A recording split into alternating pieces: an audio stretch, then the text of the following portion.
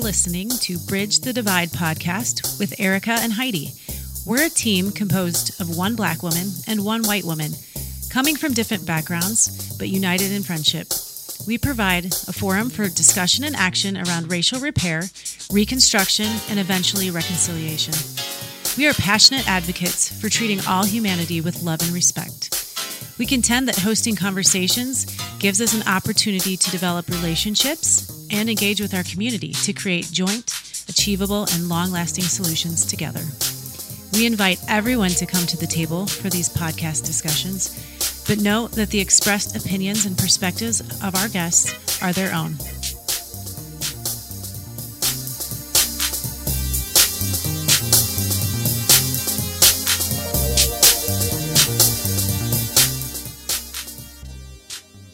It's Bridge the Divide podcast with Erica and Heidi, and we're here on what night of the week is this? Thursday night. It's pretty chilly. I think it's chilly. Trying to become. It's later. We're a little giddy. We'll see how it goes today. Yeah. But Sans coffee. Oh yeah, it's true. We have a really unique and wonderful guest tonight. Her name is Dr. Michelle Reyes, and she is my friend from a writers guild that we're a part of. It's a international writers guild, where it's women of faith that have come together to write on faith and culture. And so we met through that online, and then we've met in person as well at a retreat. And I love her voice. She's very active in what she posts on Facebook about immigration and race and culture. And her husband are actually co-posting a lot, but I see hers. And so she has graciously agreed to come on tonight and speak with us about some of these hot topics and what her experience is. She brings unique background and perspective. So her formal introduction is that she is a church planter, a pastor's wife, an author, a speaker, and an activist. She has a master's in contemporary German Jewish literature and a PhD in 18th century German literature from the University of Illinois at Chicago, with a focus on folklore, storytelling, and narrative justice. So she writes and she speaks on justice, culture, faith, and identity within full-time vocational ministry. She also is the founder and editor of The Art of Tehillah, a Christian collective where diverse voices can come together to thoughtfully dialogue about the details of God's Word. She's appeared in Christianity Today, Encourage, and Think Christian, among others. She lives in Austin, Texas, with her husband and 2 kids. Welcome, Michelle. Hey, thanks for having me. Yeah. Love what you guys are doing. Yeah, thanks. So I gave the canned intro, but can you give a little bit more background on your heritage and tell us who you really are, Michelle? Tell us the off-paper version. my secret life. No. So I am a bicultural Indian American woman. I was born in South Carolina, so I was born here in the U.S., raised in the U.S., but my mom was an immigrant to this country. She came here in the 70s, and so I am second-gen immigrant, which is just really interesting in so many different ways of navigating just a lot of big issues, whether it's identity or my relationship to this country, or even just approaches to how to handle racism and whatnot. There's so many differences between first-gen Indian immigrants and their kids. I don't know if you've ever seen Hasan Minhaj. He's a comedian on Netflix. Oh, yeah. I just love his stuff. It's so good. I feel like every time I listen to him, I'm like, this is my story. You can relate to that. Yeah. So much. And, it's interesting because, for example, just my relationship with my mom, her being an older generation, long story short for her, she actually grew up in an Indian village, was born and raised in an Indian village in Uganda, Africa. The British brought a lot of Indians to their colonies in Africa to build the railroad. And it just took long enough that people started having families and starting villages, and just once the railroad was done, they stayed. So she grew up there, but had to flee when Idi Amin took power and basically waged a genocide against the Indians in Uganda, and many fled back to Britain. Some went to England or into India, and some came here. So my mom has had to deal with racism and even threats of genocide from a young age. Then she came to America and had to deal with racism in the U.S. South Carolina. I mean, it's like how it couldn't get any worse than going to South Carolina. Yep. When she was in labor with me, my dad hadn't gotten to the hospital yet, and they put her in like this back room, and nobody wanted to go in. Like the doctors and nurses refused to care for her. And my dad was in the Air Force. He was like trying to get off base to get to the hospital. And did you tell us, Michelle, if your dad was white? So he's white. He's got British and English heritage, but he got to the hospital and was like, somebody like get in here and take care of my wife. She's about to have a baby. And so, she's had all of these experiences of racism her whole life. And for her, a lot of like what Hasan Minhaj talks about, just like being in this country and recognizing that her life is better here than it was in Uganda, Africa.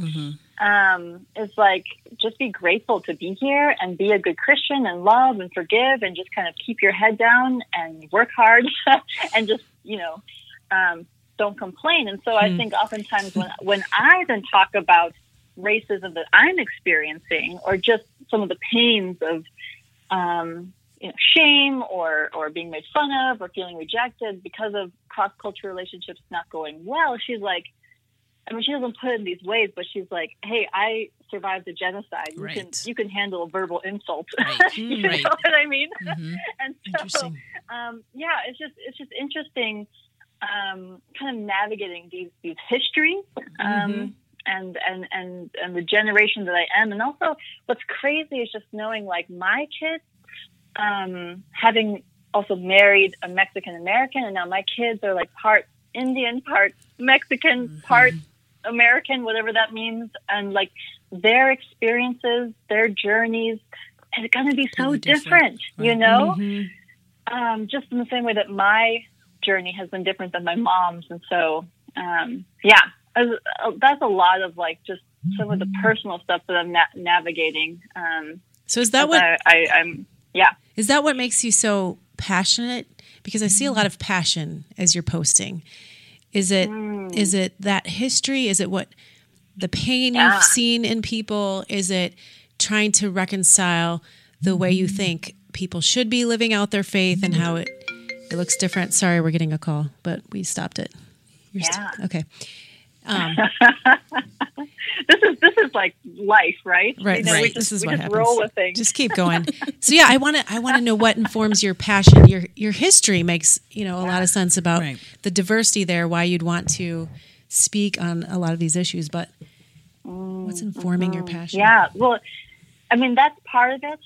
Yep. I think I also grew up I was born in South Carolina. I grew up in Minnesota though, which is like Swedish Scandinavian territory. Like literally every single person I knew was fair-skinned, blonde-haired, blue-eyed. Yeah. And what's weird is, and I wouldn't have said it this way, but I felt like I grew up in part thinking I was white. Like I wouldn't have said it in that way, but it wasn't until I graduated from college that I started to really think about all of the disconnects I'd had with people over the years, and starting to realize this is not just a personality difference. Like there are cultural influences at work, and starting to like begin that journey of cultural identity development. Who am I? What does it mean to be Indian American? That was a big part of just like exploring what that means. And then also my husband and I, being church planters here in East Austin, which is a predominantly African-American and Latino community, I feel like when it comes to social or just justice work, every person I know who's passionate about justice has encountered suffering so deeply and so personally that it's lit this fire inside of them. And so, yeah, there's my own personal background, but just also my neighbors. Our church is a predominantly minority church, immigrants, undocumented, predominantly Latino, but also Asian American, African American, and even some Caribbean as well. And just knowing their stories, knowing their pains, like our neighborhoods, like ICE raids take place in our neighborhoods, right? So we're dealing with that. We're dealing with shootings, domestic terrorism. Our ministry focuses a lot on mass incarceration, drug cartels. We got single moms with 8 kids. And so for me, like, what I'm trying to do is hold the Bible in one hand and the reality of the streets in the other, and try to do something beautiful for God in my life, just wanting to make a difference. And in part, that means caring for individuals, but it also means confronting unjust systems. Isn't that the truth? Right. Wow. We're both just kind of speechless over here. Just the diversity of your background is so incredible. And then just where you've landed and the potential ministry you have, and to hear a voice like this coming out of the church in a time. So our listeners, as you know, Michelle, we're not in our Bridge the Divide work, we don't push any one religion. We invite people of all faiths. And in our podcast, same, but we also are exploring the idea of how faith impacts your view of race and culture. And so we thought you'd be the perfect guest to be a part of that series. And so I want to take some time. We're running out of time for our first segment, but I want to get this question before we go to break. Just how, in your Christianity, you have a lot of Christians ask you why we should care so much about culture, and with that, I would say race or issues of injustice. If we're all in Christ, Erica and I have seen it. Just put it aside. It's an old issue. Let it go. Let's just move forward. We don't need to look backward. So people say that to you. So what is the relationship between faith and culture, and why do you think it matters? Yeah, well, I'll try to be brief, but that's a loaded question. She is a PhD, so we need 30 minutes on the one question, right? Oh man, well, so my first comment is that we need to define culture, because as I have conversations with people, when I talk to white Christians about culture, they're referring to pop culture. Like in their mind, their understanding of culture is things of this world, media, technology, music, fill in the blank. And so for them, when they're thinking of culture, the emphasis is on how to be in the world, but not of the world, which is a good discussion for us to be having as Christians. But for minority Christians, when we're talking about culture, we're talking about ethnic identity. We're talking about cultural, like my cultural background as an Indian American woman and my brown skin and the values I hold and the things that make me culturally unique. But I think this is the problem then, is when white Christians and people of color are trying to talk about faith and culture, we're like missing each other because so many have this concept of culture as other or non-religious or something that threatens to morally compromise us. And so that when we come in and say, hey, let's talk about cultural identity as ethnicity and ethnic expression, it's like put in this category of like some liberal secular agenda. And that stops a lot of conversations. It really can. I've had people just really just stop. Like, we're not going to talk about that because you shouldn't be, like you said before, of the world, and that's all that cultural stuff, and your identity is in Christ only, and we can't talk about anything else. And it stops conversations. You can't get to anywhere. I can't get to, we've talked before about lament. I can't get to where I feel like you are grieving with me when I give you something that's hurt me and I tell you about it. You're not grieving with me because, well, you shouldn't be concerned about that stuff anyway. Oh, yeah, okay. Absolutely. Well, thanks. So we're lacking this robust sort of theology of race and just culture and ethnic identity that is all the way through Scripture. And yeah, I think having, I'm speaking as a pastor's wife, but having pastors like just refuse to touch on any of this from the pulpit and from within the church also kind of creates the separation of like, this is what we do as Christians and this is what we do outside of the church.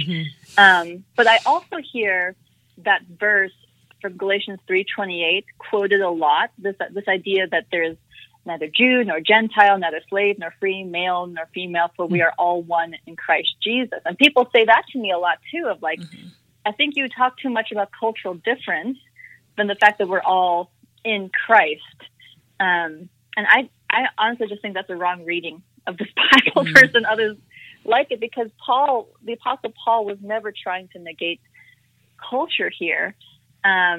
His point is actually about the divisions between Gentiles and Jews and calling us to find unity and peace among each other. But I also think that people using this verse in this way are coming from monocultural communities. Yeah.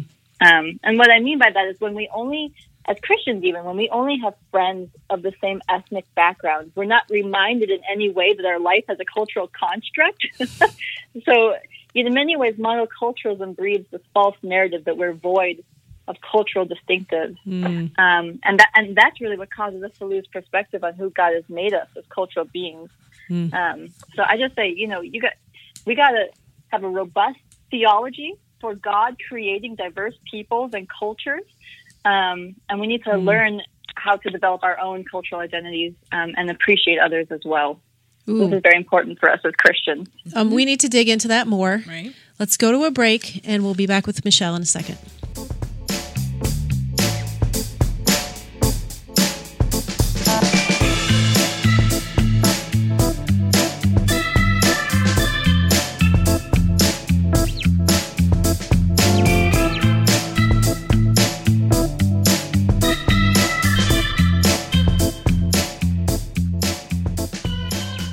So, Michelle, you were talking about a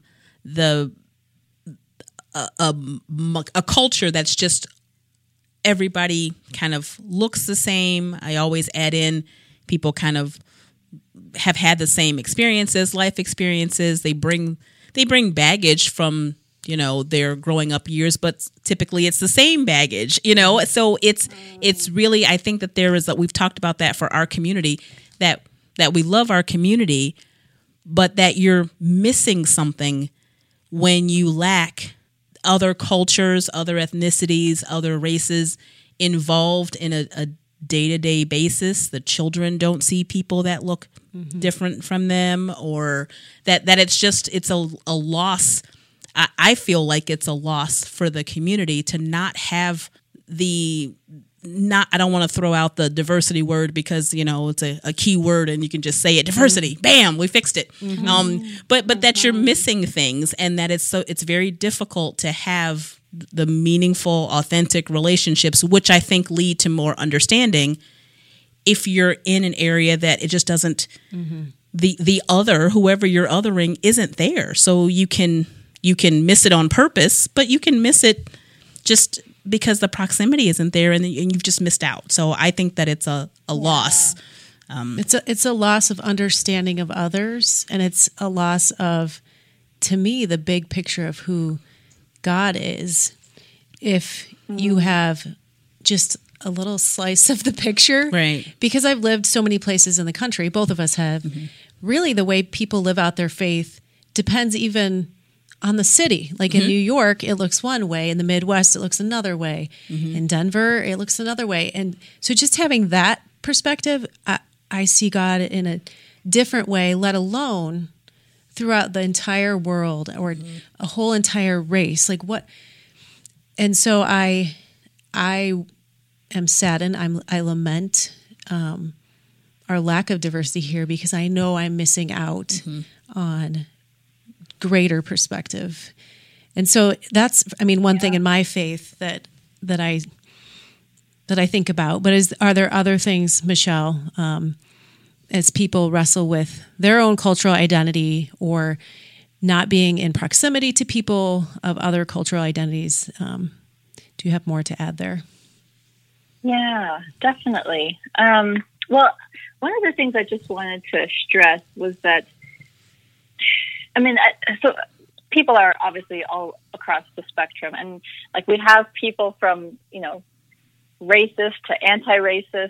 And so, I think in many ways our message isn't necessarily to people who are just openly racist. Like we can't change everybody, but right. I think there's this huge spectrum of Christians in the middle who wouldn't, like, they say that they value diversity and they wouldn't think of themselves as racist, that they feel that they're sensitive to issues of culture and they value having people of different ethnicities at the table.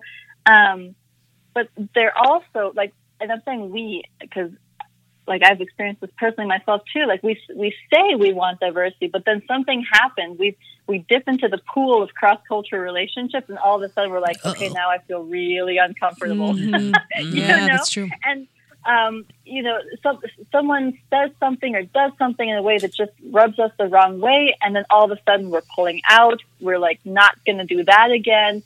Like, okay, we gave it a shot. We're done. And I wanted to just kind of touch on that because a lot of people, they're in that category of just everything feels uncomfortable, but feeling uncomfortable is also then the justification to just give up on it, quit or give up in a sense. Right. And so, I think this is actually this is something that Christians need to consider more. And we see this played out in Scripture in terms of the identity of God's people in the Old Testament under the Mosaic covenant, where everyone had to become like the people of God, right? Like there was very clear standards, rules, boundaries. If you want to be God's people, you have to do this, this, and this.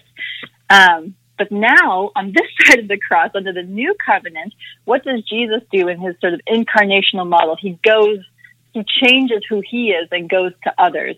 And Paul does the same thing in 1 Corinthians 9, right? He says, I became all things to all people to win some.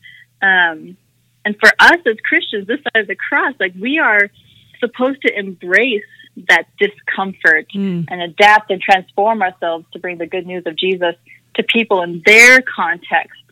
In many ways, our Christian identity should be defined by being malleable.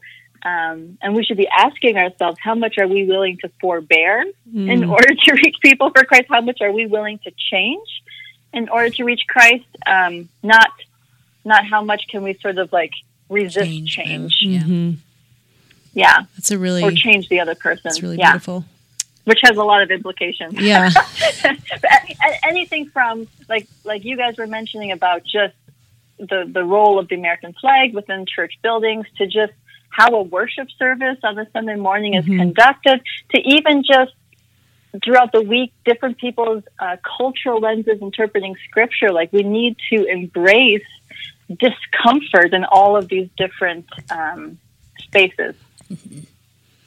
And I think something that comes up for me often is, so as a Black female, I am kind of used to being uncomfortable only because it's, and I'm not trying to be like a sacrificial lamb out here or anything, but it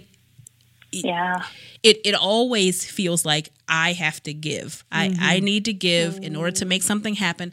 I have to do this. Okay, well, you're not going to get what you want. Okay, I guess I have to. So I'm always bearing the discomfort, the disappointment. Okay, well, you can't get what you want. Whatever nuance is missed, it's gonna fall on you, or you're gonna miss out. And it's almost a generational thing. Like that's how it happened. That's our life. This is the life of the Black woman. This is how it's going to be.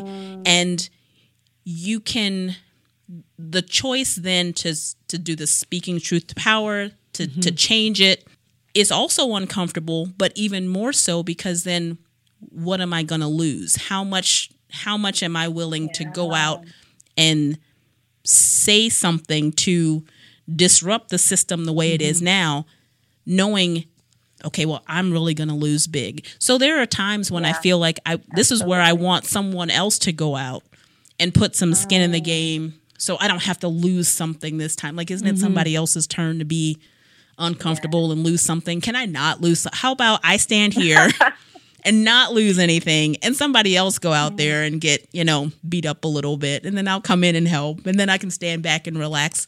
But I think I don't know how in the context of the church, the thought of allyship, that's how that feels sometimes to me. Like somebody else can come along and take a couple of the hits so I can rest a little bit.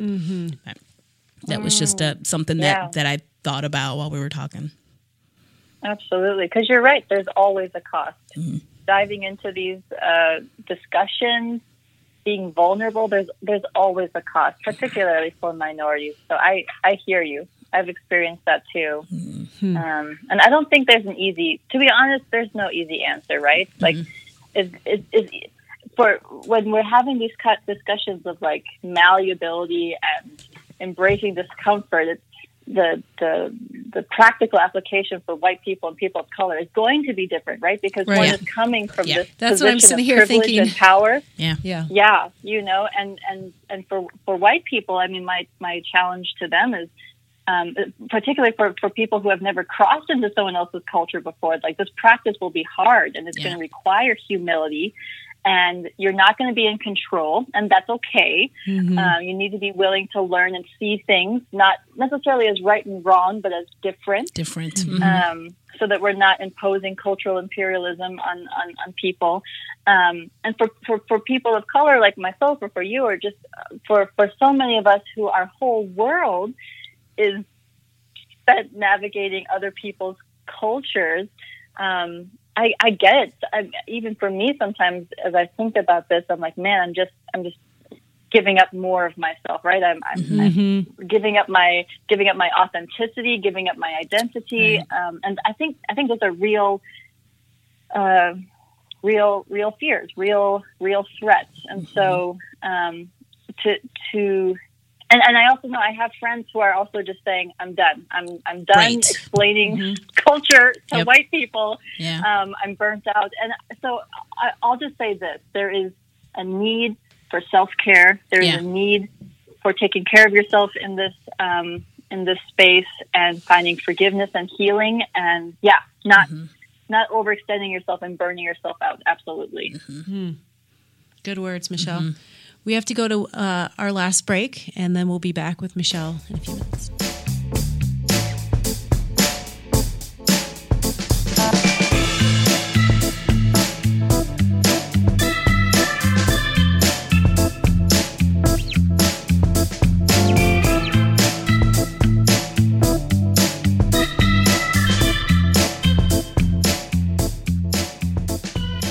So we're going to go there. Are we? We're gonna go. Are we going to do it? Woo! Yes. We're going to talk about how to deconstruct white evangelicalism from your faith and why that's a good thing. We're going to do it out loud? We're going to say it out loud. Here on the radio? And it's going to be recorded. Let's do it. So we'll start with Michelle, and then we can right. No pressure, Michelle. Thanks, guys. Yeah, I mean, I recognize this conversation scares a lot of people because we hear deconstructing evangelicalism and we think someone is leaving the faith, right? Yeah, right. But that's not what I mean. I'll just put it this way. When I talk about deconstruction, well, let me just give you first a definition. Here's how I define the word deconstruct. To deconstruct means to disconnect the pieces of a system in order to expose its internal assumptions and contradictions.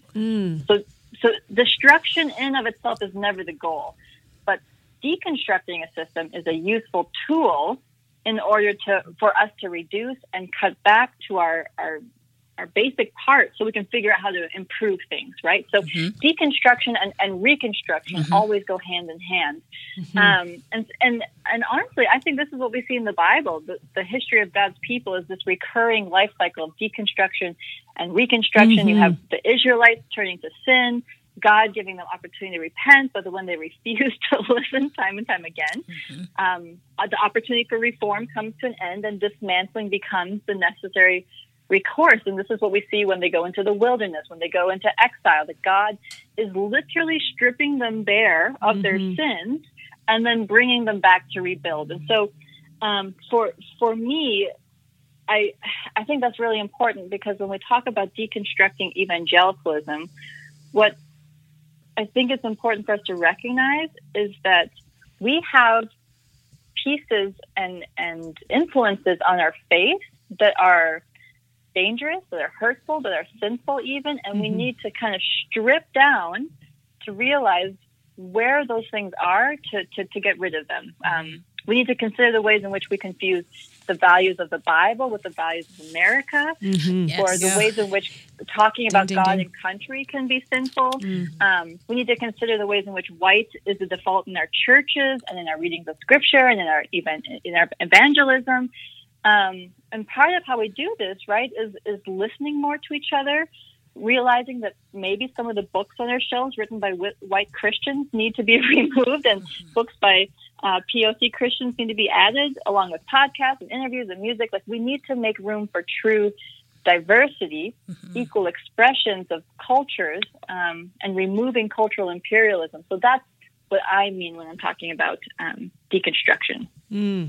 Oh, is that all? I don't know if that's helpful. That's easy.